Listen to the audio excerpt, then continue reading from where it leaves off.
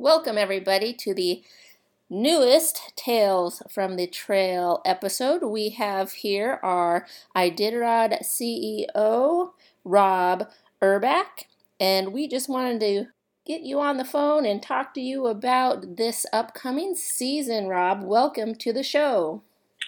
Well, thanks. It's an honor and really great to be on Tales from the Trail. So it's been a quite an interesting dynamic, as we returned from Nome last year after being there for several days, flew back on March 24th to a world in which there was no toilet paper on the shelves. And so the world had changed as we were in the last half or so of Iditarod last year as the pandemic was exploding throughout the lower 48 and started to have cases in Alaska. And really ever since then, it's been a changed world when large parts of the world, went into a full-on shutdown. And I think here we are just 74 days out from race day. I don't know if anyone really anticipated we'd still be dealing with resurgences of cases, and it's really dominating a lot of plans and how we re-engineer our event. And I think that every day is bringing new challenges in terms of how we rethink, how we execute. We've been really very focused on COVID. It's probably increased our workload somewhere between 1.5 to 4x, depending on what the program is. But I think it's really also about who the Iditarod stands for in many ways. We know that in order to get to know that, takes a lot of challenges to overcome. I mean, mushers will tell me that, along the way, at some point they probably, if they didn't cry, they certainly felt like it when things happened that were out of their control.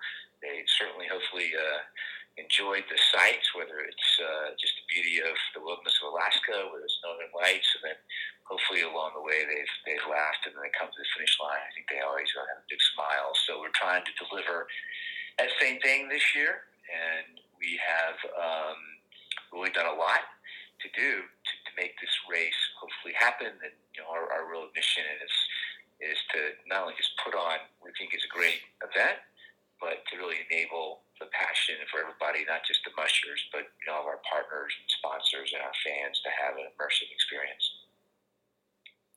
As we were getting close to our winter season, what were your initial thoughts coming into 2021, into the 2021 race? Are you do you kind of have a what do we do now thought, or?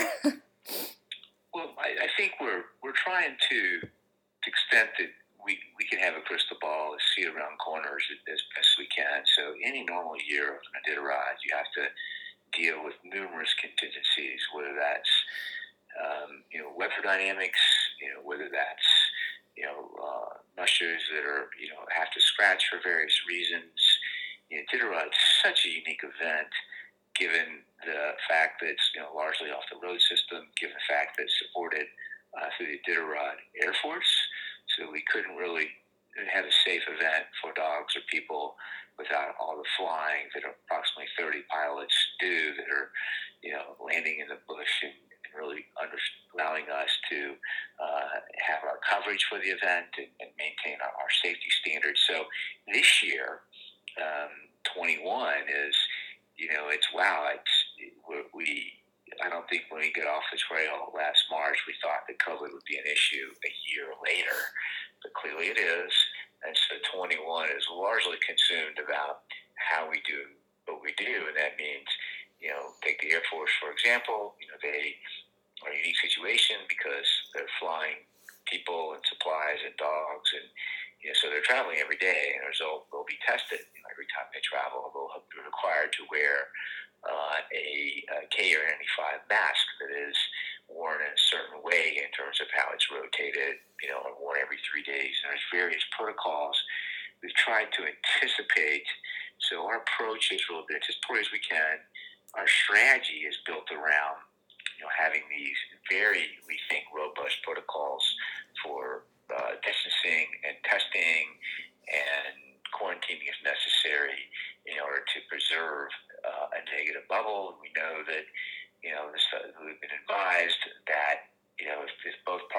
mask and properly social distance and outside, the risk of any real transmission is very, very low. Because it's not completely zero, we are trying to layer all that with very much focused on, how we operate, how we eat and sleep differently. Typically, if you're a volunteer, a veterinarian, or a pilot, or sleeping cheek to jowl on the trail and communal eating and sleeping, are changing all of that. Likewise, the mushers are going to be a little more potentially more challenged if they're not used to camping out there. So it may not be. There usually is. We're using the communities have been gracious, normally giving us a building to use, whether it's a school or a community building, that there is shelter and heat and electricity and power and running water, and we may be operating outside of that, so the creature comforts won't be there. But it's importantly, we're focused more on safety. I think we can manage the event that's a little more rustic, a little less nurturing, but we cannot. We're not tolerating any compromise on safety for dogs or for people. So we want to ensure that 21 is really about how do we do this race and still keep our safety standards, still keep all the communities safe, and everybody from our mushers and volunteers to our pilots, to our communications people, to our entire staff. How do we do this with the same safety and yet still keep the integrity of the event? So as a result, that's really how we approached 21. What do we need to do to preserve the culture, honor the culture, and yet innovate so that we can ensure our safety standards and still have a great event?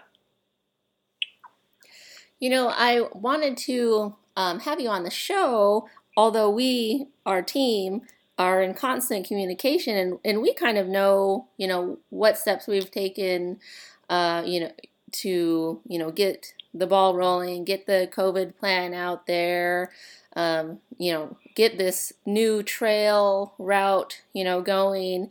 But a lot, we have, our fans and followers that, don't know all the communication that's going on our end.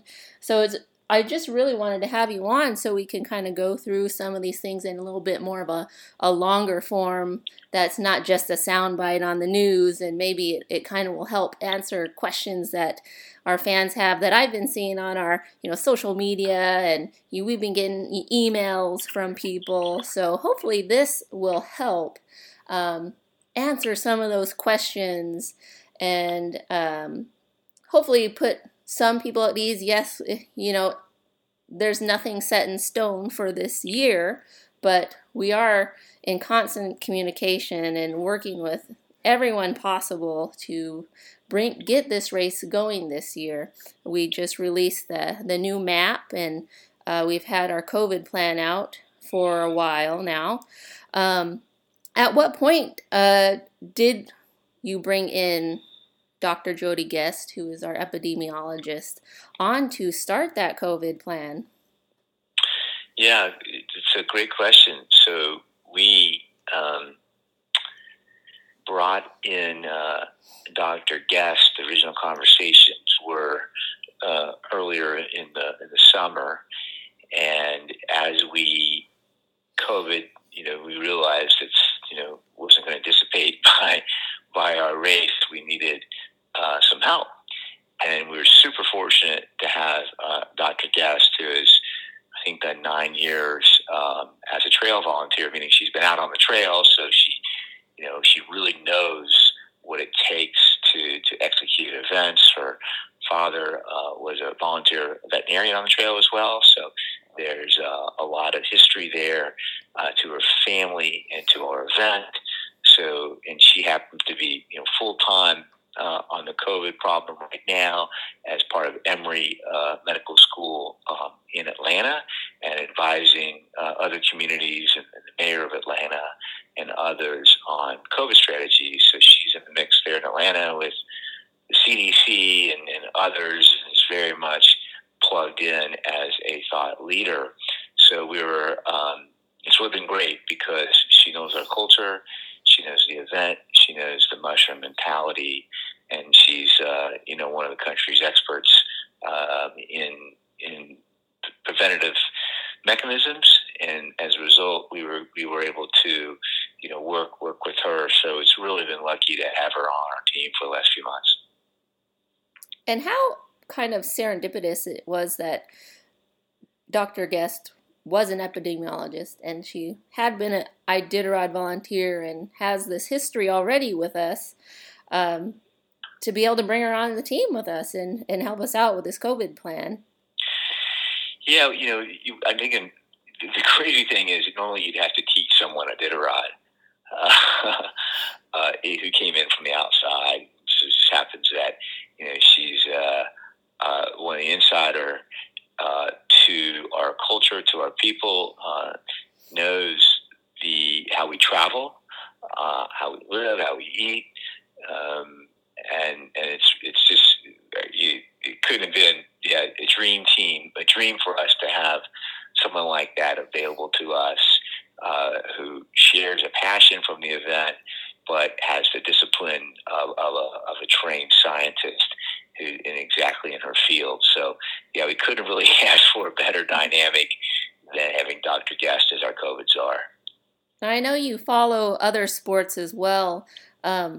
Is it normal now for sports teams and organizations to have their own epidemiologists on their staff now? No, I don't think so. I think they all have experts that they go to that are probably more one step removed. So I think it's pretty unusual.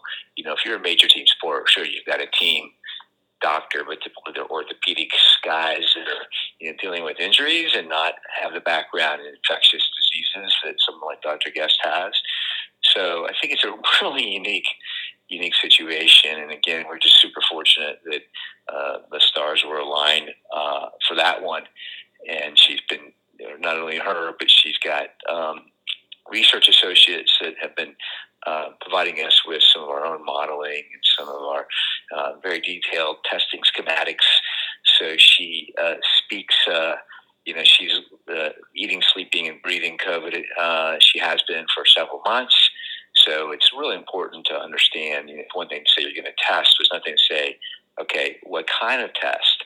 There will be all the different information regarding rapid test, PCR test, and then, what the impact of the vaccine is and is not going to be. And so it's she's able to answer very, very important questions and help us to really be very specific as we can on our plan. And at the same time, there's probably going to be very well could be some substantial changes between now and race day, and it could it could change as late as March 1st and how we do things. So it's important for us to try to get out in front of it. We had the foresight even this past March, before we went on the trail for 2020, and reached out to Dr. Zink's office and had a conversation with Dr. Zink and Dr. McLaughlin and then other state departments of DHSS to help us think through.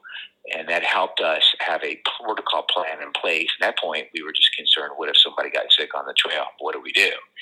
And we went through and built that contingency plan. Now we're, 5 light years ahead of that and saying, what's everything we need to do to have the best chance of having completely zero transmission? So that's how we built our plan. That's our goal. We can't guarantee that can happen. We know how critical it is to not put certain communities at risk, and therefore we may be, bypassing communities, and of course resulted in changing the trail as well.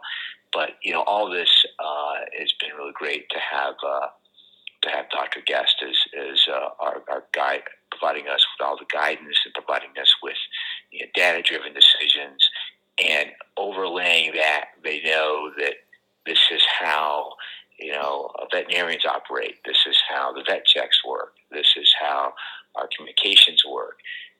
This is how our pilots work. And so it would have taken us a lot longer to get where we are now if we didn't have somebody who had that depth of experience in our vet mechanics. And we're hoping to get Dr. Guest on the podcast as well, so we can kind of dive even more into what goes through, her mind specifically with all that background on infectious disease and in writing our plan. So hopefully we'll have her soon in the coming weeks to talk a little bit more about that. But let's talk about the new trail, Gold Trail Loop. Hard decision to make, and I know I've seen in the comments and chatter on the internet, some fans are a little disappointed, and I'm sure everybody here is also. We really hope to make it to Nome, but it just didn't end up that way. But we're trying to do the safest route. So. Yeah, you mentioned it wasn't an easy decision. We looked at all alternatives. We really think that the goal of preserving the integrity of the event, the greatest, it would have placed unnecessary risk would involve another 8 or 9 community checkpoints that we would have had to navigate through, and then you don't know. There's certain quarantine standards that would have been in all those communities at the moment. It's extraordinarily difficult to do, and we felt ultimately there was just put too much risk into our system from a support. Probably not so much from a muster standpoint, but too much traffic on the trail. And it was a multitude of reasons. It wasn't one thing that necessarily drove that decision. But we felt that from our goal of 100% COVID prevention and maintaining our safety standards, we would have been up against a very, very difficult dynamic to do so. And when we looked at all the alternatives, we still feel like this Gold Trail Route will be historic. It's the 49th running of the Iditarod, 49th state, and we had something a little bit different. And the different, arguably, maybe it's a little bit shorter, but it could be arguably as hard. And some people think maybe harder because for the first time ever, we're going to have 2 up and down over the Alaska Range. So we've never come the other way. And then coming up is going to be very, very difficult. That's probably the most treacherous part of the trail right there. And then to climb out onto the range from the north, going south is unprecedented. So from that standpoint, this could be one for the ages. And then with all layer on that, a little bit lack of creature comforts on the trail this year. We think it's certainly worthy. If you're a rookie, sure, they all want to go to Nome, and they all want to, probably dream about finishing under the arches at Nome. And, I think we'll do the best we can to, that belt buckle for the rookies and finishers will hopefully have the same psychic value. We certainly plan on being back in Nome in 22. But the trail loop, the Gold Trail Loop, sort of honors, some of the early settlers in Alaska, going back to when gold was discovered there in 1908, and there was something around between 5,000 and 10,000 people that were moved into that area in order to mine gold. And so we have not just Iditarod, which is essentially an abandoned mining town, to now the flat as well.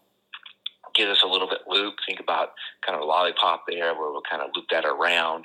We're still sorting out. That's never been done before, so we have to sort out, where the trail. There's a couple different ways to run that route and how that loops around back onto the route. So that's going to be interesting in its own right. And sort of we know we are always about knowing that for a long time, centuries, dog teams have been a way of life in Alaska, and critical, and from early days of assisted living to mail delivery to healthcare, because obviously to go back, and we can talk about 1925 here in a minute, but I think the trail will be really interesting. It's, from a fan standpoint, for the first time ever, we can pretty much guarantee we'll be able to cover the back of the pack. The problem with doing it to Nome is it's weather-wise, when the pack gets spread out by a couple 100 miles, we have 2 planes that ferry our insider crew around, but with weather and things, it might be hard to capture. And last year, we got sort of shut out with the storms. It kept the Elam 11 back for a couple days, and now they're all coming back into the Little area. We'll have some really great coverage, not just obviously the winners, but all the way to the Red Lantern Award. So we're going to take advantage of that. We'll probably have, COVID dependent, a lot more people potentially could see people coming in, given we're coming in, obviously closer to population center than Nome. So we have to see how that goes with regards to the COVID dynamic.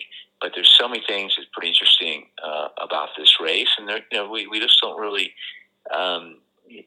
entirely know what it's going to be like coming up the range. Right? There's some steps there. There's some pretty steep spots, and we know they can get in trouble going down and going up, and especially coming up. But after you've been at it for 5, 6, 7 days, you get a little fatigue, maybe really challenging. So we'll see what kind of obstacles that presents. So I do think that this 49th event, duration of Iditarod, was very memorable for it. It's a different course and unprecedented in many ways. And we made a decision.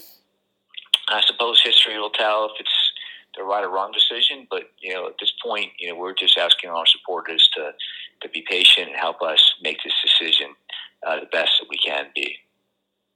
I'm pretty interested in hearing from the mushers after the race is done, those who have done both, the regular route and this route, on how those steps affect their race strategy. There's probably going to be some different strategies this year, and I also hope to talk to Mark Nordman, our race marshal, about what he thinks some of those different type strategies are going to be as far as timing goes. I don't think we've solidified our layover times yet, but it's going to be interesting, and I think it is going to be a nice way to cover the back of the pack. Like you said, we'll have better opportunity to see everybody throughout the whole race, hopefully, with our really great insider crew. Yeah, absolutely. One more thing you kind of bring up another point is that the fact that no one's done this before, they don't know how to dial in their rest.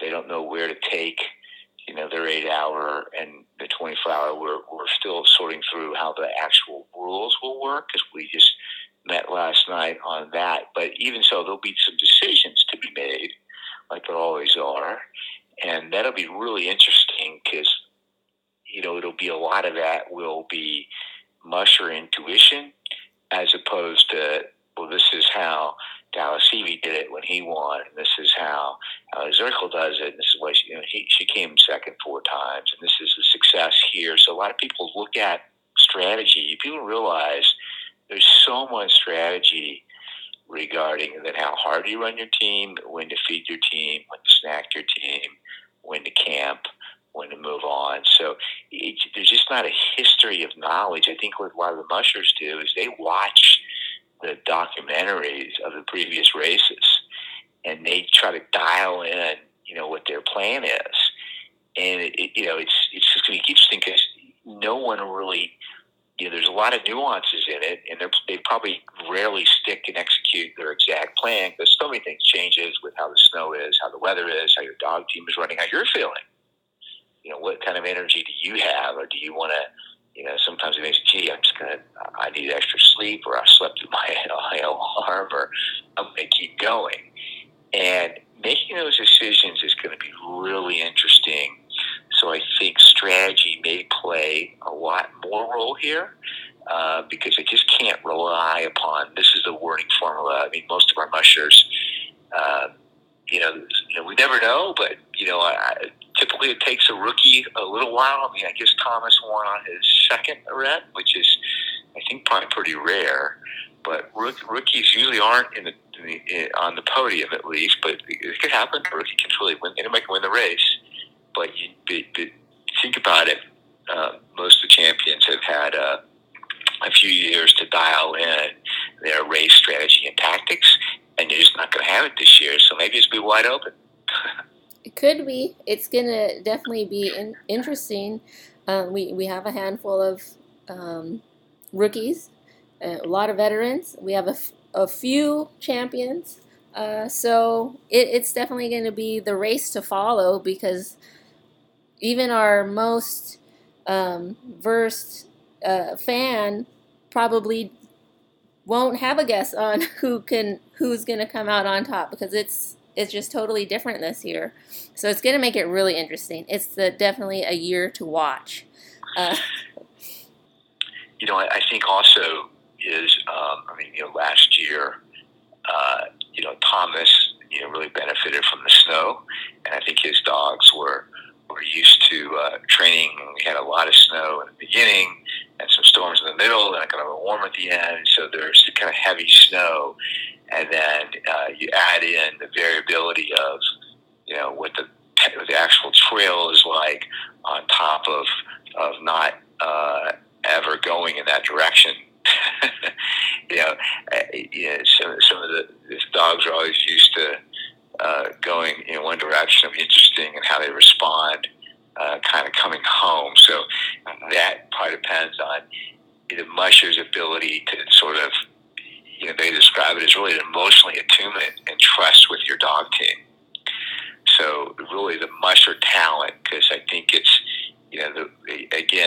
this is my, sort of read here, is that the really good mushers really get their dog teams at kind of the right trust and emotionality around it, and it might just be even more challenging given the dogs are going, hey, what do you mean? I normally go to Nome here.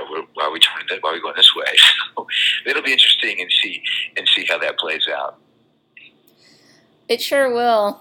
One thing I want to circle back on is how parallel we are with the 1925 Serum Run. And I know since we're not going to Nome, a lot of people had commented, and there's a meme out there floating around about, well, we should bring some vaccines to Nome just like in 1925. Unfortunately, that's not going to happen, but it was a interesting thought. Yeah, I think even so, we'll still sort of channel 1925 and honor it in a way, because here we are, almost 100 years later, and in a similar predicament, and the notion that we're even able to pull this race off. I sort of hope that it'll be a beacon of, we don't know this for sure, but it feels like by March we could be turning the corner on a clearly way to navigate out of the pandemic. And obviously when those dog teams and Togo and company brought the serum into Nome, that was a little lifesaver for the children of Nome, and the notion that the Iditarod can connect with that and be a ecosystem that brings in wellness and spirit and community consciousness. And look, it may be that the state, we have offered the state, we still are going into McGrath and Nikolai that may not have may need us to transport vaccine into those communities.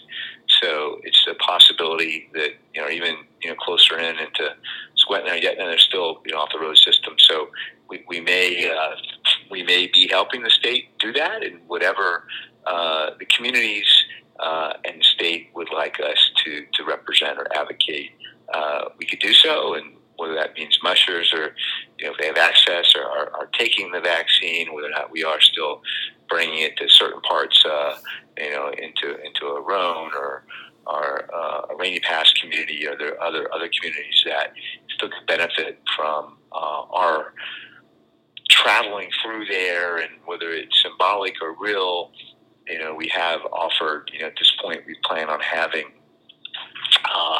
EMTs that sort of serve as our COVID officer or COVID tech at checkpoints and responsible for all the testing and the hygienic standards, and also be potentially trained to give vaccines if that's needed. If the villages don't need that, then that's fine too. So we're trying to help and be good citizens and stewards of Alaskans' health consciousness, and specifically, if there's anything that we can contribute in terms of COVID prevention, we'll have additional resources that can be deployed to do so, and with guidance and consultation with the local village public health officials and the state. Well, we're definitely keeping an eye on the rollout of the vaccines, and hopefully a good portion of people up here will have access, and hopefully we will turn that corner, come February. I realize it probably takes quite a bit of time to produce and distribute and have a distribution plan ready, and especially since we have so many rural communities that it's just a little bit more difficult to get to and transport, and so.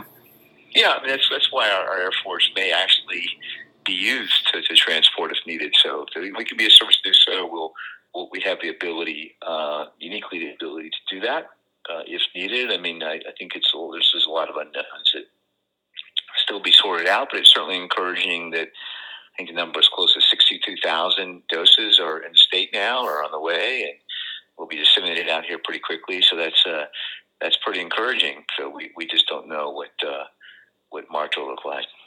Yeah, I think everybody's just kind of waiting for 2020 to be over and for the new year to begin. So hopefully we'll have a little bit more light at the end of the tunnel regardless. So I know we're waiting to get closer to our event, but there's still a lot of work to do. So what's coming next? I know we talk about this daily amongst our staff and planning all the minute things, small things, like where are people going to stay as far as volunteers, and all the small things still have to be planned. Yeah, there's a lot to execute on. If for example, if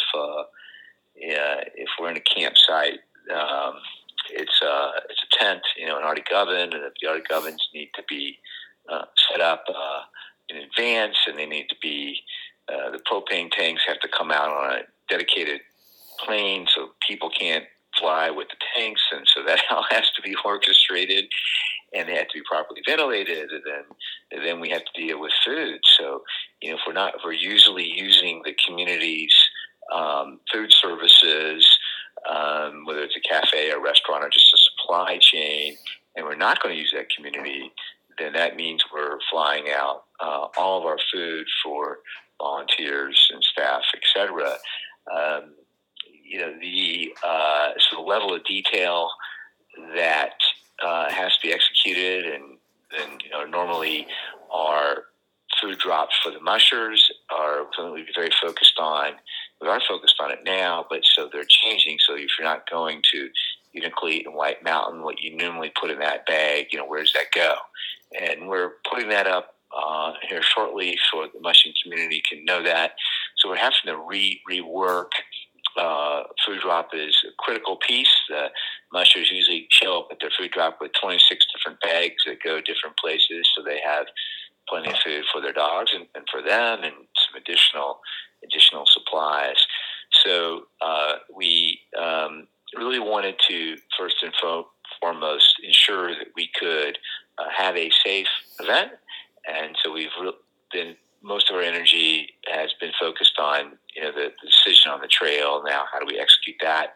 And then we're looking at how do we ensure an Anchorage ceremonial start and our restart, and we're starting to fine tune the protocols that are there. There's still a few items to sort through, and I know we've been working on our Iditarod program, which is all going to be reworked, and that's something we'll need to focus on over the next few days. We're not really taking, I don't think we'll work on Christmas Day, but there's just so much that needs to be executed, and as our race is rapidly approaching, and we have a whole junior Iditarod for our event as well, that we'll obviously need to ensure that we can maintain the same level of COVID prevention strategies.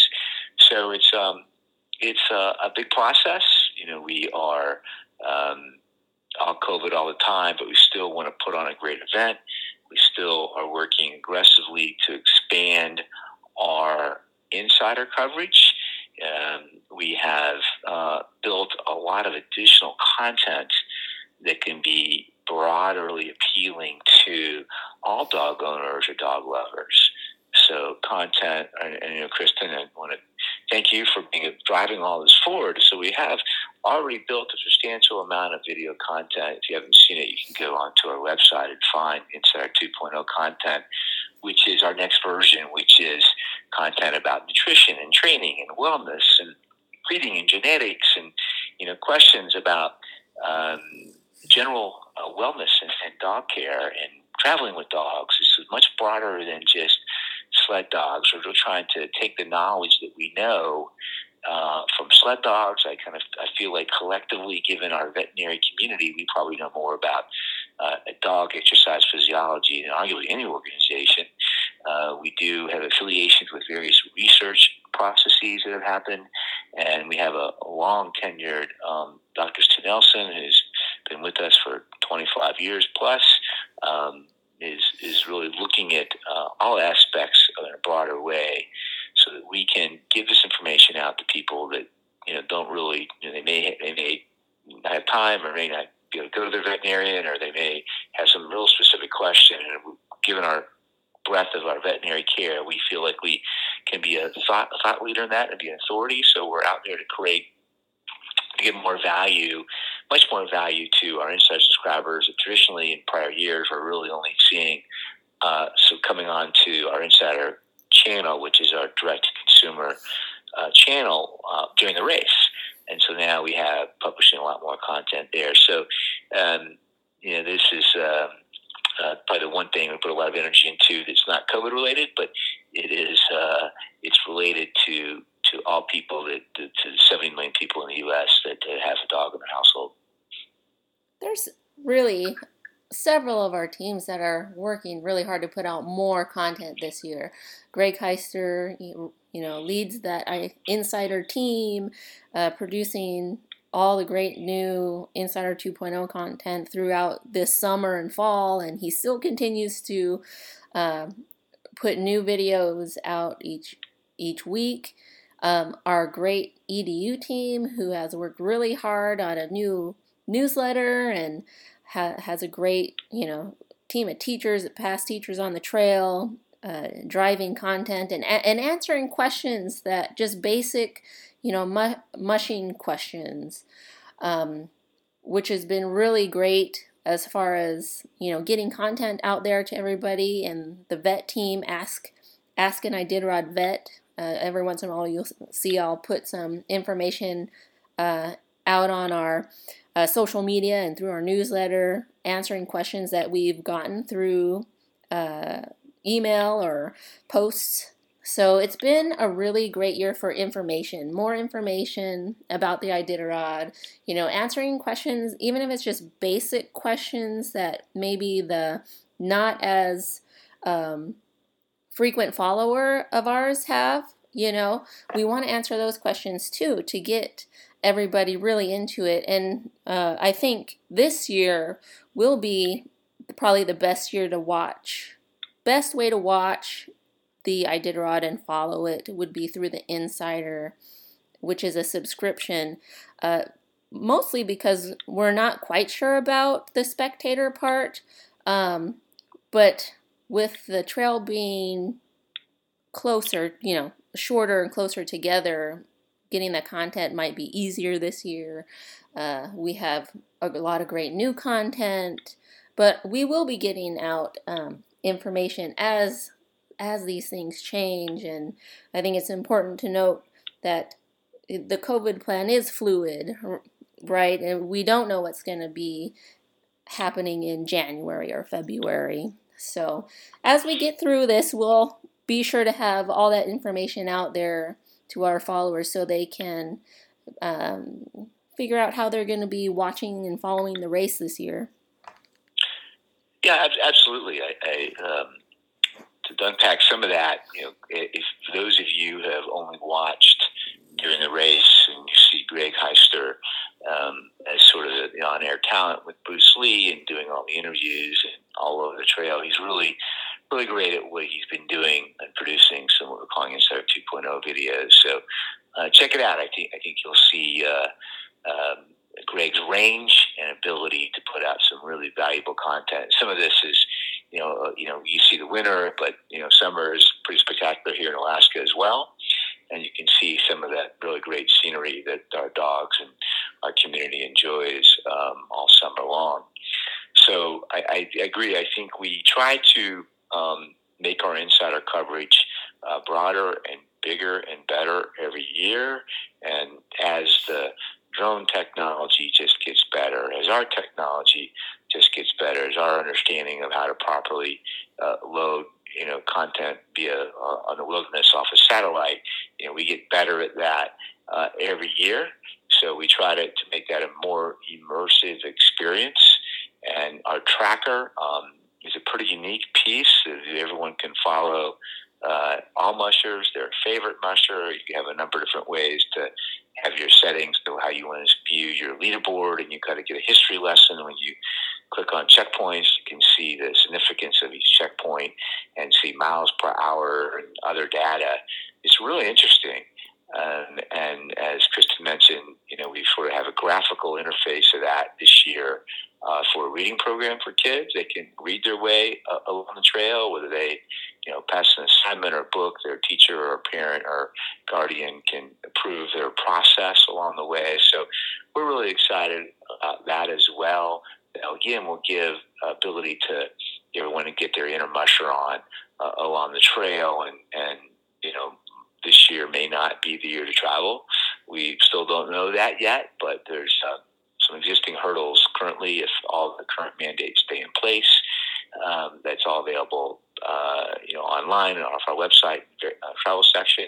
But we think we want to bring the Iditarod to you.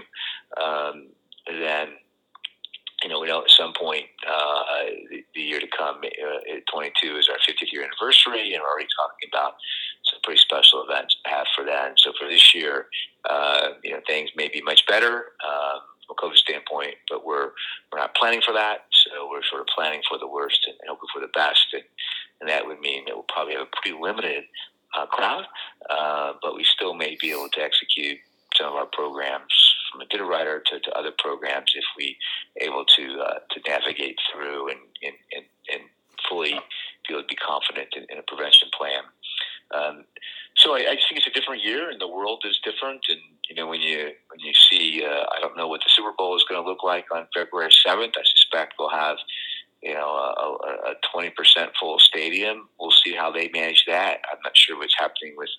There'll be some New Year's Day events and parades, and there's a lot of football bowl games, and it will probably be distance, and these are outside events, but the crowds will be much less, and so that's sort of what we're anticipating from the in-person experience. But we want to try to ensure that the insider experience, we hopefully will be, we have the opportunity to really give you the best we've ever done. Well, Rob, I wanted to thank you for coming on the podcast. I'm excited about this year. I know there's a lot of fans out there that are excited that we are still running, and even though it's a little bit different, it's going to still be interesting and new and different and very unique compared to any other year that we have run. So if everybody would follow us on Iditarod.com, we have a plan your trip section, and you can keep up with all these changes, anything that we kind of get ready to release, we'll put on our website and on our social media and newsletter to be sure everybody has all the current information on spectator travel and COVID planning, so everyone's informed. Thank you again, Rob, for coming on. My pleasure. As Kristen said, we look forward to we think again a very very unique event. It should be very interesting to follow, and the spirit, the downward spirit of Iditarod in Alaska. We really are working hard to make it relevant to everybody. So thank you for your time and interest.